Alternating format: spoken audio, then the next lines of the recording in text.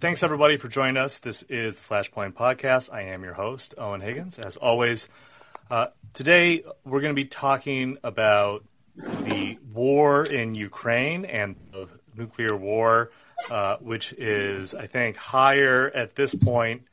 It feels, at least to me, that it's higher at this point than at any other time in the last 3 decades. I wrote about this a little bit at the newsletter. You can find that at owenhiggins.substack.com, EOINHIGGINS.substack.com. I'm just going to kind of review some of the things that I said. You know, it's only been about a week. It's been a week tonight, I think, since the war began. And the potential for escalated conflict has been floated on numerous occasions. Russia declared itself in a state of nuclear readiness, further inflaming the situation. As you'll recall, that was over the weekend when they said that they were, and Alice can correct me if I'm wrong here, but, you know, kind of ready for anything to happen, as it were, and kind of expecting that they would be encountering some kind of a first strike from U.S. or NATO or both.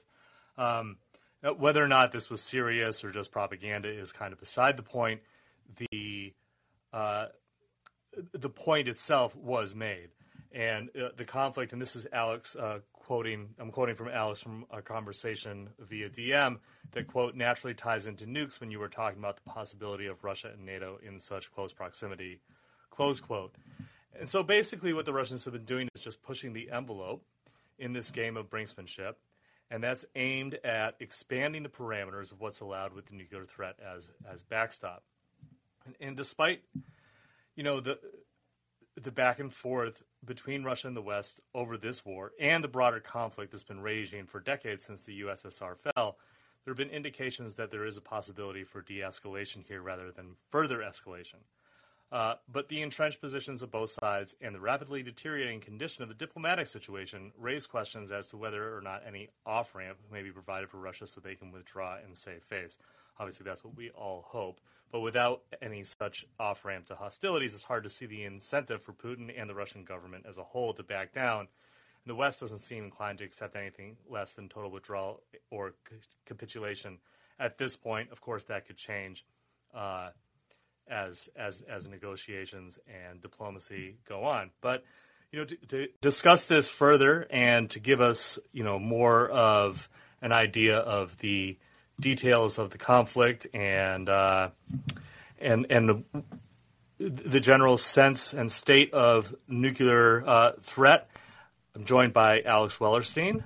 Alex is a professor, Associate Professor and Director of Science and Technology Studies at the Stevens Institute of Technology in Hoboken, New Jersey. He's been a nuclear historian for about 20 years, PhD from Harvard, and creator of the Nuke Map, the world's most popular website for visualizing nuclear weapons effects. I'm also joined by Jessica Slate, and Jessica is the junior partner for strategy and policy at Global Zero, the international movement for the elimination of nuclear weapons, where she provides research and analysis on issues relating to nuclear policy, risk reduction, and disarmament. She's also a member of the 2020 Center for Strategic and International Studies project on nuclear studies mid-career cadre. So thank you both so much for joining us. We really appreciate it.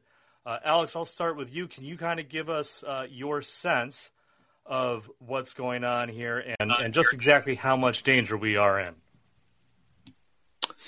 Yeah, I mean, we have a situation, which everyone listening is quite aware of, where Russia has,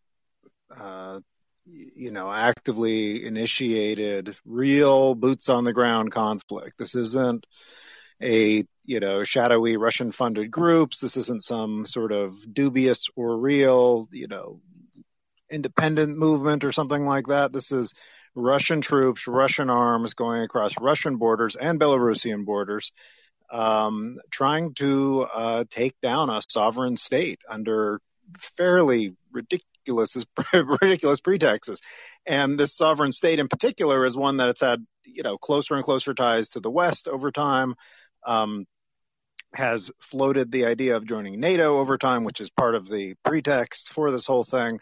And so it has a lot of allies, and it's not a formal ally of NATO, but it's quickly shaping up that that's more what they would like to do. And so that really makes this, I think, quite different than some of the other conflicts we've had in recent years. Most of those other conflicts have been sort of proxy conflicts, or have been these sort of plausible deniability.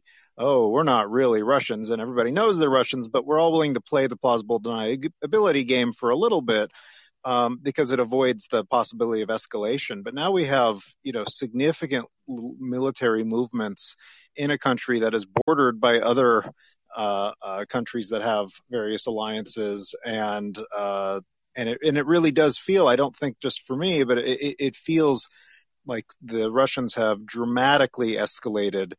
They've been doing all sorts of offensive things for a while, but this feels like another level of it. And to have it being done in Europe seems particularly dire. So this is why there's such a real fear that both the Russians have escalated things up quite a bit. They've escalated their rhetoric up, and they have been sort of avoiding every off-ramp given to them. So you end up saying, well, what are we going to do about this? And it's not surprising that a lot of people in the West are very frustrated by this, and they basically are saying, well, we need to if they're going to escalate, we have to escalate, or are saying things like, oh, the only acceptable off-ramp is regime change, and that's not really a viable thing to offer up to Putin. And so you can see why this looks like it has the possibility of sort of direct confrontation between NATO and Russia. And if that is the case, then you're going to start wondering who's going to decide to use a tactical nuclear weapon first, or who is going to potentially screw up and use one, or, there's a lot of possibilities for things going wrong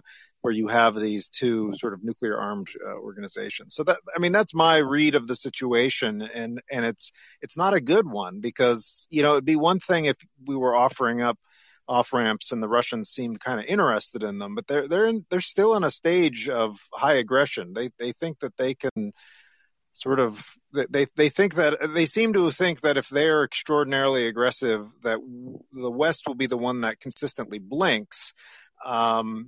And that might be true up to a point, but with the financial sanctions and things like that, it's pretty dicey. So that's my read. Yeah. I mean, I think it certainly does seem, from my perspective, that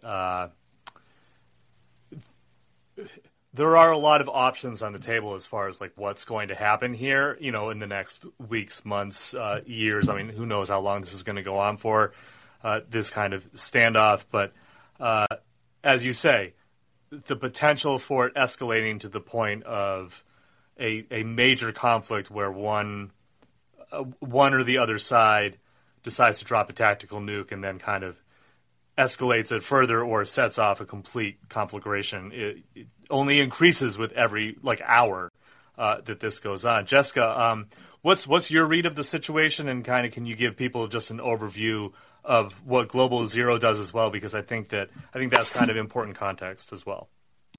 Yeah, sure. And thank you so much for having me on. It's always weird to see when you get a lot of attention, especially at Global Zero and the work that we do to reduce the risk of nuclear war and work to eliminate, for the verifiable elimination of nuclear weapons.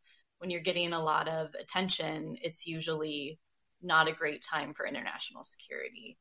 But I appreciate you inviting me to speak here. In terms of the actual situation with Ukraine, I think I very much agree with Dr. Wellerstein. We're really seeing a breakdown in this belief that some had that was pretty prevalent, that nuclear weapons promote stability on the international stage. What Putin's illegal war is showing is that nuclear weapons not only make situations like this more dangerous, they played a key role in creating them. Putin is weaponizing nuclear risk and hiding behind Russia's nuclear arsenal in order to invade Ukraine and keep the US and NATO at bay.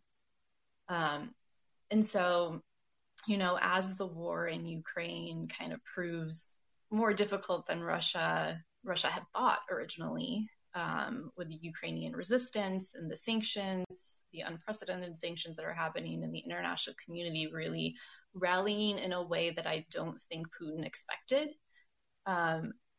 there is a risk that it just kind of pushes Putin further and further into the corner. And, does that mean that he's going to be leaning in more to these nuclear threats, this nuclear belligerence and bullying that we're seeing? And every time he does that, that increases the risk of nuclear use by miscalculation or unintended escalation. And again, like Dr. Wellerstein said, it's not clear what the off-ramp for Putin is beyond complete surrender of Ukraine. And so at Global Zero, we are trying the best we can to just educate people and speak out on the real risks of nuclear use. We do want to say, of course, that, the probability, or, if you're going to percent it out, the risk of nuclear use is relatively low right now. But when you are talking about weapons of mass destruction, nuclear weapons, any risk, no matter how small, is completely unacceptable and too high, especially when there are steps we can take, we should have taken before, and we can take now to reduce that risk. Nuclear armed leaders should be taking every step they can to reduce the risk of nuclear use. And, the US and NATO countries have been pretty disciplined and pretty good at not playing into Putin's hands when it comes to nuclear weapons. They have kind of basically said, we're not going to indulge Putin on this. And I think that's right. I think what they can do, though, is go a step further and make it clear that nuclear weapons are off the table when it comes to Ukraine, and that the United States will not be the first to use nuclear weapons should this conflict spill over into direct conflict between Russia and NATO. Yeah, I quoted you saying that as well in the newsletter, and I thought that was a very interesting point to make and kind of suggestion. How do you think that would manifest itself, and what would be the motivation for the West to do that? Just because I think that, of course, like, that would be great. Like, it'd be awesome if that happened. Just, to have at least one side say, we're not going to take that step. But I think a lot of Western leaders, including in the U.S., I mean, the implicit threat of nuclear annihilation has been kind of in the background of a lot of the way that these superpowers engage with the rest of the world over the last 60, 70 years. So how would you sell them on the utility of that? Yeah, it's a good question. Because when you start to say you need to take nuclear weapons off the table, people just hear that you're taking something off the table. But the reality is that the greatest risk of nuclear use today comes from unplanned or unintended escalation. And so when you have NATO and Russian forces operating in close proximity to each other in Eastern Europe, it just takes that one mistake, if someone sneezes or whatever, or, there's a very close interaction and there's a miscalculation, and you are now spiraling quickly. And what No First Use does is creates some transparency and some clarity in how the U.S. views how it's going to use their nuclear weapons. And of course, a commitment and words are one thing, but backing up that commitment by saying we are going to take our weapons off alert. We are not going to be forward posturing, basically. And really talking to our allies to understand what the real risks of nuclear use are here, because very often in our conversations about strategic stability with our allies, and even within our own government, within the U.S. government, I should say, those risks of nuclear use go underestimated a lot of times and underappreciated. And the fact of the matter is the U.S. and NATO have they have non-military tools that they are using, and they have other tools as well that are better suited to deter Russia in this sense. Our nuclear weapons should only be to deter a nuclear attack on the US and its allies.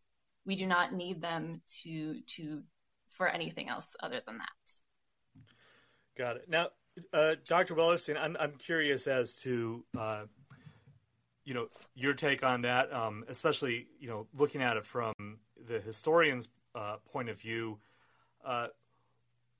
Do you think that there is a place for that kind of a commitment from the West and from NATO, or do you think that they're probably going to take a different approach? I mean, or rather, if they're going to take a different approach, how would you say that they could maybe be convinced to change their mind on that? Well, historically, a lot of the opposition to any kind of no first use pledge has come from American allies in Europe and also in Asia, where the argument, the fear is by the allies is that if there isn't that sort of backstop, that the Russians or the Chinese, in the case of Asia, could decide to just launch a massive conventional invasion, and they wouldn't have the wherewithal to they're suddenly plunged into a really nasty war, and they're not going to have the ability to convince the Russians not to do this. And essentially what we're seeing in Ukraine, right? And the Germans don't want that for good reason. And you can make the argument that, well, you don't need to have nukes on the table to make it seem like that would be a bad idea for the Russians. Commitment that says, look, we're not going to be the first ones to use nukes. If you use nukes, good luck, right? All bets are off, but we won't be the first ones to use it. But if you do, undertake conventional attack over NATO borders or something like that, you will get a full conventional response that will not necessarily stop at the edge of the border, which and that itself could be an escalating move if the Russians aren't as sure about their own non-first use. But all I'm saying is you're sort of pushing the sort of argument against it into a slightly different domain, which I don't have a problem with personally. I think that would actually be a totally fine statement to say, look, we have adequate conventional forces to deal with the Russian army if you combine NATO with the United States and things like that, especially now that we're out of some of our commitments in the Middle East. You can imagine making a plausible argument that if Russia was going to do that to a NATO ally, that you could successfully fight them off without the need for tactical nuclear weapons or anything like that. And I feel like that would be a fair thing to do, but that you'd have to coordinate that again with the allies and make sure they felt good about that. At the moment, I feel like you might be able to actually have traction on that, because you're seeing a level of sort of unity amongst the Europeans and that we haven't seen in a while. And I think that's something that could be capitalized on in a positive way and say, look, we're all in this together. Let's agree that these will be the terms we're going to offer up, with the knowledge that you could have Russia say, great, we're not afraid of you. Now we're going to encourage going to other countries, but with the sort of confidence that you could conventionally knock them back. But that's historically been the difficulty with those kinds of pledges. And I'm not against them in any way. I think it's actually implicit that we're certainly not going to be using strategic nuclear weapons first in this kind of situation. I don't think anybody would. I don't think even the most feverish Russian paranoia thinks that Biden is going to launch all the Minutemans or something like that. It just isn't very plausible if you have the slightest understanding of that, of the mindset of him or the people around him. Officially, we always keep nukes on the table because we want the Russians not to feel confident that if they do something, there won't be a somewhat disproportionate response, with the hope that would keep them under wraps a bit. I don't know if that's true. I mean, it feels at the moment like Russia is assuming that they're the ones who are going to be pushing the envelope and not the West, and that sort of this whole invasion of Ukraine is predicated on that idea that they are willing to move their aggression into a much more overt state than it's been in for the last decade and so. which is not to downplay the things they did over the last decade or so. But this is, I think, a qualitatively and quantitatively much more aggressive stepping over what might be perceived as a red line to see what happens. But yeah, I think that could help a bit, though it would have potential other effects as well. Would it intensify the Russian efforts in Ukraine? I don't know. When you say no first use, do you mean that you're limiting it only nuclear weapons, or what happens if Russia used some other kind of horrible weapon of mass destruction? I'm not objecting against it. I'm just pointing out these are the kinds of things that someone in the military or the government would start bringing up immediately, and the answer to these will depend on negotiations, not just amongst the United States, but its allies and things like that. And there's also, I would say, there could be a domestic political cost for making that kind of statement. It sounds very straightforward to you and me to do this. You can easily imagine political enemies of the Biden administration taking this as a sign of weakness, playing into that kind of narrative, even if it's not weakness, even if it's a goal for stability, which is a non-escalation, which is better for everybody. But anyway, I could see that. It's not surprising to me they haven't done that, is I guess what I'm saying, because it can be pretty complicated politically, both domestically and internationally, even if that's probably the assumed policy that they're operating under. Yeah. Obviously there are so many other factors going into this, including domestic politics. Alex, just want to stay with you for a second. Just to ask, as somebody who's been studying this stuff for decades. Obviously, I'm going to assume that you have been paying a lot of attention to Putin, especially because he's been the leader of Russia, for over 20 years at this point. When you look at his actions in this war and his just the pattern of his behavior over the past 20 plus years, do you think that he is likely and that the Russian state is likely to do a first strike here? Do you think it's just saber rattling, and in as much as this kind of stuff can even be predicted or opined on in any kind of way, that makes sense? I think the difficult thing here is that you're talking about one person's brain, really, and it's one of the difficulties with any system that concentrates that much authority in one person. And nuclear weapons are that kind of system, though it may not be literally Putin's only authority in Russia. What we know about the Russian system suggests that he would need to get one other person on board with things, but it's not clear that that's true in practice. Who knows how that would actually play out? But let's just imagine they have a system like ours, where one person, in this case Putin, is in charge of that essential decision. What is his mental state right now? What is his mindset? It's not really clear, and there's been a lot of sort of attempts by Russianologists to sort of read the tea leaves of these press conferences and these pictures and the giant table that he has, which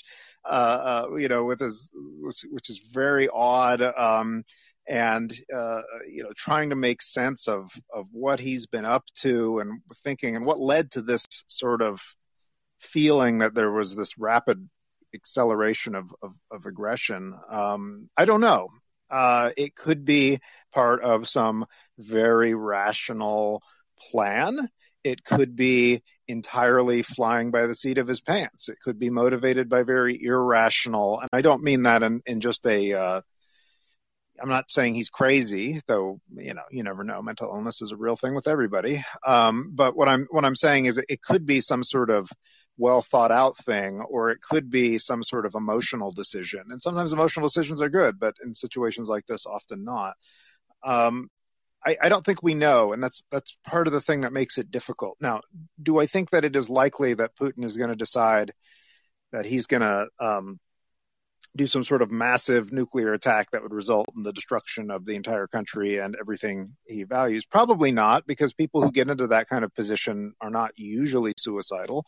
They usually like the life they have, and it's easier not to do that. But you never know. There's always a possibility. People are not rational actors, not individually. Could he decide that the real way, if say these sanctions become too onerous, or if it, for example, if it looks like other nations are giving too much military assistance to Ukraine and it's really causing him problems, or if there's something, say, domestically happens in Russia. Let's imagine there's some sort of terrorist attack in Russia at this time, and he blames it on the West, rightly or wrongly, right? Or something of that nature. Could he decide that the next step in getting the West to back down is to use a low yield nuclear weapon in a way that would not be as obviously a war crime as some uses, right? Not on a city, but on some remote area, or even just a demonstration of it.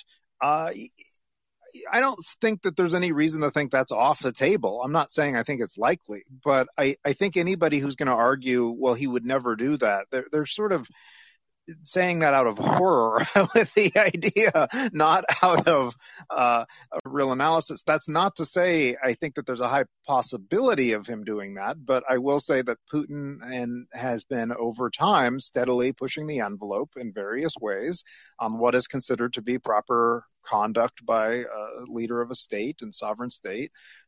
He's been doing things that are, by any definition, highly aggressive and provocative. And again, it's not on the same level as using a nuclear weapon, but the nerve gas stuff in Britain, the polonium poisoning, this kind of thing really is deliberately provocative. And I just bring this up not because it's comparable to a nuclear weapon, but there's only one state that's going to provide the polonium to poison somebody. You don't need nerve gas to poison people. That's a flamboyant move meant to intimidate. You can kill people. You can assassinate your rivals in much easier, quieter ways. The fact that he's doing this on foreign soil with weapons of mass destruction, essentially, even if not applied to mass destruction, is him signaling, look what I'm able to do, look what I'm willing to do, look what I can get away with. So a person like that, what limits do they feel that they have? What norms do they feel they have to obey? What taboos do they subscribe to or not? I don't think we know, but I think he's trying to tell us that he doesn't. And that could be all an act. It could be what they call the madman theory, right? Act like you're a really aggressive, crazy person and people will assume you'll do the worst thing. Or it could be real. And I don't know how we tell the difference. And I don't know how you respond to that without, if you are worried about escalation, and I would be, you have to be very careful. And I will say I'm very satisfied at the moment with the way that Europe and the United States have dealt with this. It has been a very even hand on the whole. It's been devastating consequences for the economy. It's been helping the Ukrainians in very direct and meaningful ways. It's been dealing with the humanitarian aspect. It's been really acing the sort of information warfare game, and that's important, right? The messaging is pretty good on this front. So I'm hoping that they continue this kind of even approach, which is just putting more and more pressure and making it more and more unsustainable. But will that achieve the result? I don't know. Will Putin's response to that be more escalation? Who can say? I mean, only he knows that. Right. Yeah. Thank you. That was rather thorough, and I think that the point about kind of pushing the envelope is really important because it is a logical diplomatic tactic. The way that it manifests itself, I think, is often quite distasteful, especially in this case with the poisoning and the assassinations, certainly. But there is, you're right. Like there is a logical through line to it, to what he's doing. It's not coming out of nowhere. Jessica, I just wanted to move to you because when we were talking yesterday before, while we were kind of doing prep for the show, you said, and this is just a very short, 5-word line, but I thought it was really interesting. I was hoping you could tease it out a little bit more. You said Putin has weaponized nuclear risk. And I think that is a really interesting concept. Can you kind of explain a little bit more what you mean? Because it sounds to me, and I may have this wrong, and I'm hoping that you can explain it more, but it seems to me like you're saying that he doesn't even really need to use it at this point. It's just the fact that he could, and he's using that kind of as a cudgel. Is that a good read of what you're saying? And can you kind of just explain generally how you see him using it, not only in this situation, but also previously? Yeah, so I think that what we're seeing is probably a little bit more of an overt use of kind of weaponizing that nuclear risk when it comes to Ukraine, and we've seen that in the lead up to the invasion, with the nuclear war exercises and him sitting at a table with the Belarusian president, and overseeing this nuclear war exercise. We saw it in Putin's announcement of the invasion, where he made some call it thinly veiled, other call it not at all veiled, threats to any country that interfered, that they would be seen with consequences, the likes of which have not been seen. And you see it again when things are not going the way that Putin wants. And he is facing all of these sanctions. He is facing a very united NATO and Western response, as well as Ukrainian resistance that he wasn't, I don't think, expecting.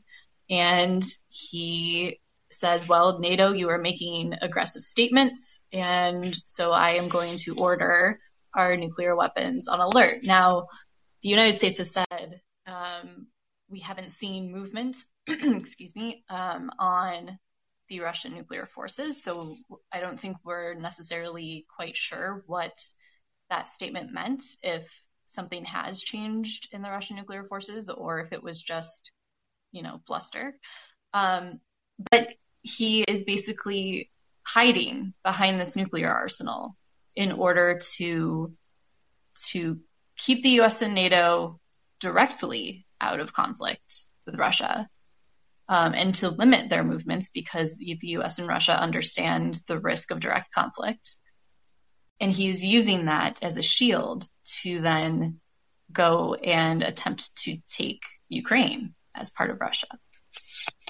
And I think, this is a new evolution of that weaponization of nuclear risk.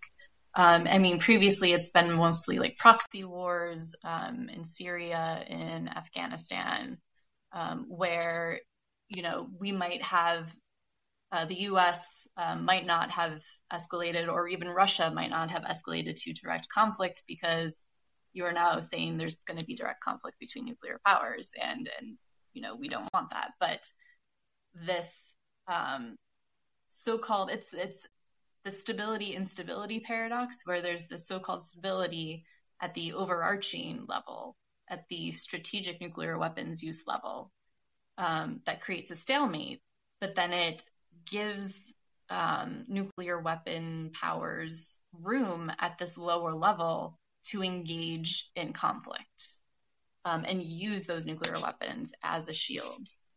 And I think that that's what that is what we're seeing in Ukraine. And so I think the response to that, unfortunately, from some is going to be, well, the U.S. needs, lower yield nuclear weapons to be able to create a stalemate at the lower level. And that is exactly the opposite lesson that we should be learning here. Because if we are now accepting that we need nuclear weapon to be able to use nuclear weapons at a lower level of conflict, that increases the room for risk escalation. And you are now trying to say, as opposed to the reaffirmation that the US and Russia have done twice within a year, to say a nuclear war cannot be won and must never be fought, we are going to plan to fight and use nuclear weapons because we believe we can win a war. And we believe that we can control escalation. And this is what U.S. policy is really kind of based upon. Our approach to nuclear policy right now really is predicated on nuclear warfighting. And what I fear is that this situation will lead to louder calls for increased defense spending, increased investment in new nuclear capabilities for quote unquote small nuclear weapons. But if you ask any military leader, a nuclear weapon is a nuclear weapon is a nuclear weapon. And if you cross the threshold, you've crossed the threshold, and all bets are off at that point.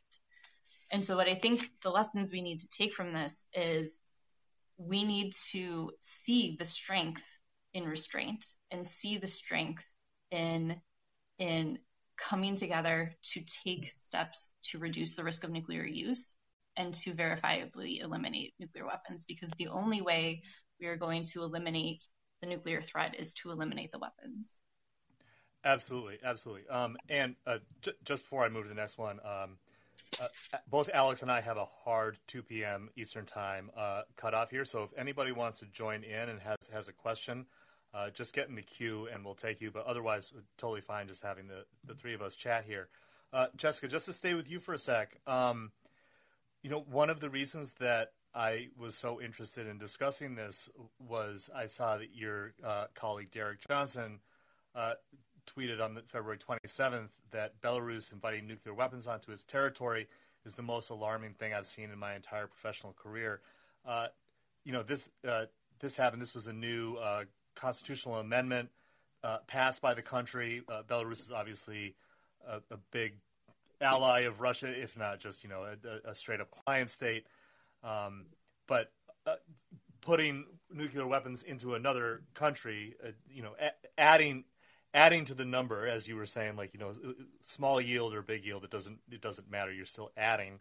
But putting them in another country does seem like even a further escalation. Do you agree with Derek that it is this alarming? And can you kind of explain why it's so dangerous to expand to yet another country here? Yeah, it is alarming. And I think it's alarming because it's starting to bring forces even closer together, and you're starting to decrease flight times from missile launch to target. And so you are then squeezing the amount of time that an opponent has to react, and basically just it destabilizes the situation even more. And I think, excuse me, Belarus's move is a signal to other countries as well that, hey, you might need to talk about putting nuclear weapons in your country. So when it comes to the U.S. nuclear umbrella and our NATO states, and also Japan and South Korea, Australia, are those governments going to say, well, Russia just moved nuclear weapons to Belarus? Poland might say, we need nuclear weapons in Poland, get them here now. Or the Baltic states might feel that. And again, it's just giving nuclear weapons a bigger and bigger role in national security when we should be doing the opposite. And you've seen even Japan, the former prime minister, I should say, Prime Minister Abe, brought up, hey, I think Japan should be talking about having nuclear weapons, U.S. nuclear weapons on its territory. Now, the current prime minister put a kibosh on that, luckily, and said, that's not a step Japan is going to be taking right now. But the all of these moves are really, some countries are going to start saying, do we either need U.S. nuclear weapons on our territory, or you see Ukraine, do we actually need nuclear weapons ourselves? Because if we don't, nuclear powers are going to use their nuclear weapons as a shield, attack us for whatever reason, and we have no way to defend ourselves. And so this situation in this war has some really intense implications on basically the entire international global nuclear nonproliferation regime. and all of the international norms and taboos that have been set in place for decades are being threatened. And we need to guard against the unraveling of those norms and taboos. Yeah, absolutely. And of course, this is not the first time that this has happened. Back in 2003, and thereafter, given that Iraq was attacked and North Korea and Iran, which ostensibly has had its own program, were not, that message was also quite clear, although this is perhaps maybe more of an escalation, or at least it's just more fresh. Alex, I was wondering if you could just tell us a little bit about Belarus's history as far as having nuclear weapons on its territory, and also Ukraine's as well, right? I mean, like the two of them, and it was Kazakhstan as well. Was the other one that had them on? Yeah, I mean, there were a number of these Soviet republics that hosted nuclear weapons, and there are even some Warsaw State pacts that had tactical nuclear weapons in them during the Cold War. It's hard. I totally agree with Jessica that it's one of these situations where it's like moving in the wrong direction. It's tricky because, of course, our NATO relies on the basing of American nuclear weapons in several countries there, though they don't talk about it that much. But there's nuclear weapons in the Netherlands, for example, and it's all of that sort of this tricky, both a tricky strategic game of saying, look, we could get especially little nukes to you very quickly, even bigger ones, depending on your weapon system. But also, if you dared to invade us, you'd be invading not just somebody under a nuclear umbrella, but somebody with their weapons, which would bump up the stakes of it quite a bit. But yeah, the Soviet Union had nuclear weapons in Ukraine, in Belarus, and in Kazakhstan. When the Soviet Union collapsed, those weapons were transferred to Russia. Famously, Ukraine sort of held off on that transfer a little bit longer than the others until they got a declaration in 1996 that essentially said that they'll be happy to transfer these nuclear weapons back to Russia so long as they have guarantees that nobody's going to invade them. And if they do get invaded, that the other countries will come to their aid, which, of course, has been brought up quite a bit in the last week because a lot of people have sort of framed this as maybe they shouldn't have given up their nukes if how valuable is a piece of paper for defense. And I will say, and other people have pointed this out, it's not clear that if they had kept the nukes, they would have been able to use the nukes. It takes quite a lot of infrastructure to run nuclear weapons. Most of that infrastructure was in Russia. The weapons themselves have codes and authorization and all sorts of things like that, which was, it's not clear that the Ukrainians actually had those. They could have potentially taken some of that infrastructure and dismantled it and rebuilt it, essentially. And they do have pretty significant nuclear, say, fuel capabilities if they want to with the reactors they have and things like that. But it would have been a massive, massive investment at a time in which Ukraine was not in a position to make that investment, and it would have been strongly, strongly opposed by not just Russia, but the West and pretty much everybody. So I think that's sort of a non-starter, but it does bring up this question of how important nuclear weapons are. And it also underlines, and this is also a sort of version of Jessica's point, though it's not as happy a version, but it underlines the need to have non-nuclear based security that's credible. And if you're going to make the argument that nuclear weapons are not necessary for states to maintain their security and sovereignty, you have to have a plausible way for them to stand up to nuclear states and also to non-nuclear states in their own way. And so we're seeing some of that, again, playing out in the Western attempts to punish Russia for what it's doing and shore up Ukraine and help them out.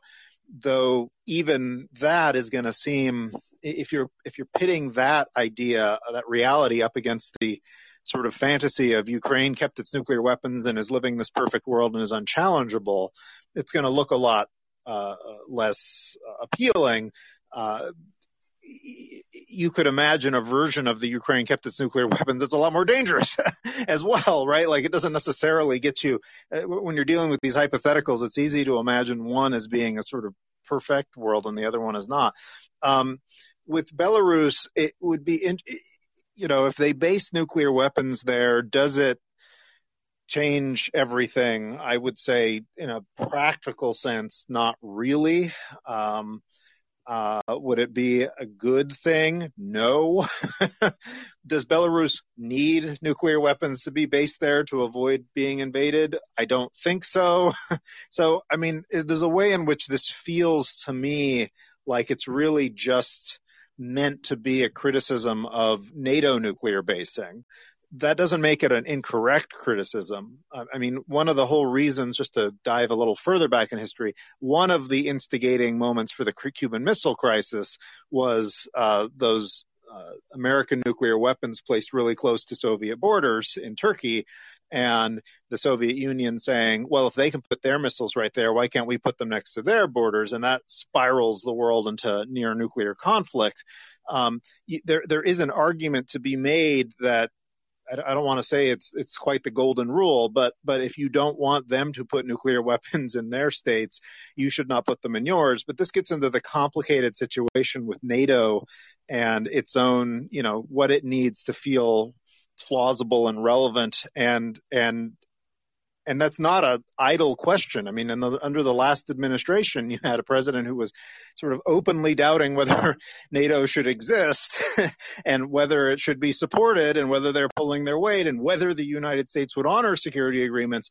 And people were saying at that time, excuse me, if you down this line leads to lots more nuclear states pretty clearly, because if you're saying we don't have your back, then everybody's going to think they have their own back. So I think all of this is, again, just pointing out how important it is to make sure that the messaging on these things is consistent and credible. If you want anybody to believe that they don't need nuclear weapons for their security, you need to have an alternative framework in place that is going to make them feel secure. You can't just tell them don't feel insecure, because they have good reasons to feel like there's bad actors in the world. Right. I mean, I think that especially speaking as I am and as the three of us are from a nuclear superpower, that's just not a. It's just not like something that's hanging over the way that we interact with the world. We just don't think that we're going to be under threat by a larger, more powerful country that could, just basically blow us to hell. I do have a question from the audience for both you, and then I think that, in the last couple minutes, maybe we just move on to denuclearization and talk a little bit more about both of your work. But and it is just kind of a straight-up question. And this is from Mike. He says, straight up, gun to your head, where would you rank the likelihood of a nuclear war spiraling out of this? And Alex, I'll go to you first, and then Jessica. I hate the where do you rank. I don't even know how you express these things. And if I said 10%, what does that even mean? If we reran today 10 times, we'd get it? I don't know. So I would qualitatively, because I'm a historian, I deal with qualitative things. I would say we are higher than we were a month ago, but I am personally less worried than I was with the North Korea crisis of 2016 of a nuclear weapon being used. So that's not great, because I was actually pretty worried at that point. But I don't rank it higher than that for whatever that is worth. Though it is, I think, higher than it ought to be under any circumstances. And frankly, to get the denuclearization argument, even our baseline is higher than it ought to be. But that's that. So that's where I would put it. Got it. And Jessica, what's your feeling? I kind of take the same tact that it's difficult to quantify, and it kind of like what's our scale here. But yeah, I do want to reiterate just that, the probability of nuclear use is small. We don't want to, catastrophize here. But again, any risk of nuclear use is too much. And so while I in the current context that we are in, I don't believe that we will be spiraling to nuclear use. But that can change in an hour, that can change in a day. It can change very quickly. So, I don't know what the future holds exactly. Yeah, there's like a very, very, very low level ambient risk that, as you say, is way too high. So just the last 10 minutes here, Alex, I was hoping that you could talk about NukeMap. And actually, we have a call. Let's take this call real quick first, and then if we have time, we'll go back to that. Go ahead. Hi, just with regards to historical risk of nuclear weapon use, how would you, I know you didn't like the concept of ranking, but let's put it this way, in terms of seriousness or basically the likelihood in the past of, for example, General MacArthur's plan to use tactical nukes to end the North Korean conflict, or the quote-unquote madman strategy during Vietnam with Nixon and Kissinger. Were those, would you consider those historically to have been serious risks, or were those really just bluster? Thanks. Alex, you want to go ahead and take that?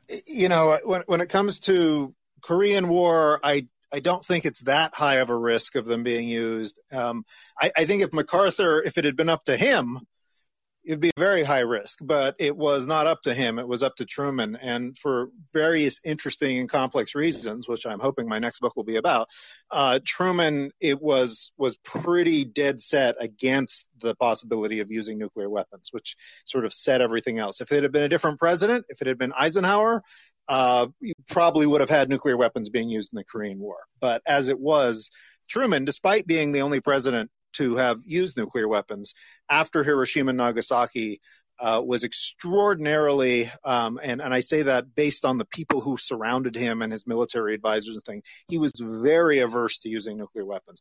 When it comes to Vietnam, I do think that Nixon is bluster. I don't think he really had any serious interest in doing that sort of thing. There was very little discussion internally about the possibility of using weapons. It was assumed that not only would you not get that much out of using them, and that would actually devalue everything. If you use nukes and you don't end the war, now you've just moved the bar and you haven't gotten anything for it. And then secondly, that the international outcry would be too large. And the United States was already dealing with so much international unfavorable opinion during the Vietnam War and relied very heavily on its allies for things like logistics and things of that nature. So it was never really on the table. When I rank things, for me, it's the Cuban Missile Crisis, number one by far, no doubt. I do think the crises of 1983 are pretty high up there for nuclear war, and then after that, it's harder to rank. But I put the North Korea. We'll see as archives open up in the future how much. But my rule of thumb is whatever it looks like in person to those of us not with security clearances, it's probably about twice as bad behind the scenes. And it looked pretty bad in 2016, 2017 with North Korea. That's pretty high. I'm hoping this is significantly lower than that where we are now, but it's still got to be elevated. So.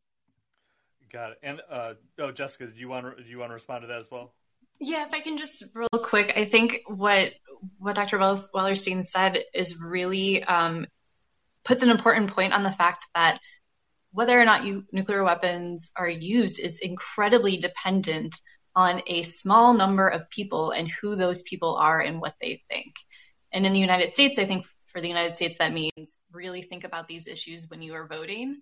But, for other countries, it is a little bit more precarious, of course. But I think that's really important, is that we are putting the power of nuclear weapons in the hands of very few people, and they all right now happen to be men. and what does that mean for nuclear risk? Definitely. So, Chris, we're going to take you and just please just limit your question to about like 60 seconds at the most if you can. Thank you. Sure thing. Thanks, Owen. You talked a little bit about the Cuban Missile Crisis and North Korea in 2016. How would you compare this? I guess if you may have gone into this before, but how would you compare what we're facing right now to the Cuban Missile Crisis? If that's like a 50% chance, then where would you rank us today? Significantly lower. Again, I would put us underneath the North Korean crisis today, and I would put that several brackets down from the Cuban Missile Crisis, though in terms of probability, I think it was pretty high, maybe similar to the Cuban Missile Crisis, but in terms of consequences, North Korean crisis was a lot lower. But I don't know how to do it in numbers, but I think of these as sort of qualitative brackets, and I would put where we are today below North Korean crisis somewhere, but higher than usual. Yes, that's not. I mean, that's better. But, could be worse. Yeah, could be worse. So yeah, we have 4 minutes left, so I'm just going to do this real quick. Alex, can you just tell people a little bit about NukeMap and also about your other work, your books, and where people can find all of that stuff, please? Sure. NukeMap is a online nuclear weapons effects simulator. If you Google NukeMap, you'll find it. Hopefully by tomorrow or so, the website won't be under as much strain as it's been under for the last week, and it'll be easier to work. You can find out more information about it if you go to nuclearsecrecy.com. That's my blog. It's also where everything is sort of posted.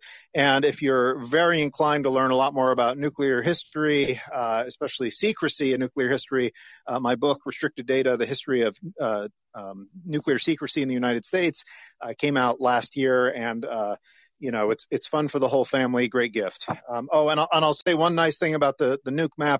I want to just do a shout out to Global Zero because they are paying for the servers fees, and those are not insubstantial. So thank you, Global Zero. Oh, excellent! I did not know that connection, but that's great.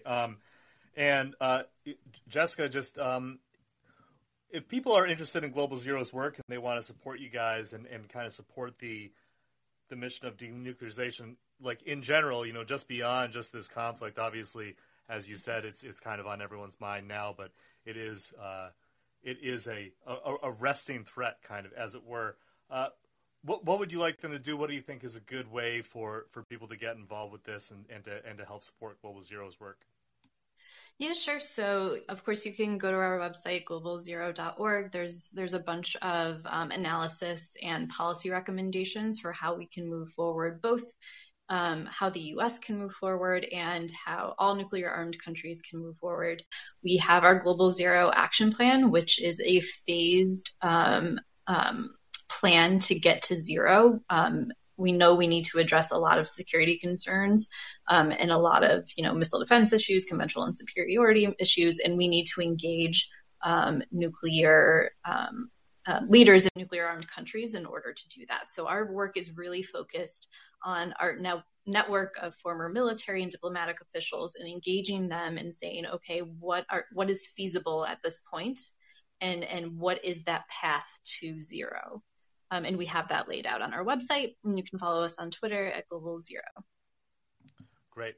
Alex Wallerstein, Associate Professor and Director of Science and Technology Studies at the Stevens Institute of Technology in Hoboken, New Jersey, and Jessica Slate, Junior Partner for Strategy and Policy at Nuclear Disarmament Group Global Zero. Thank you both so much for joining us. This has been really, really educational and has been really helpful, I think, in kind of tempering paranoia and fear, especially mine, at this moment where things are really tense. So thank you both so much for joining us.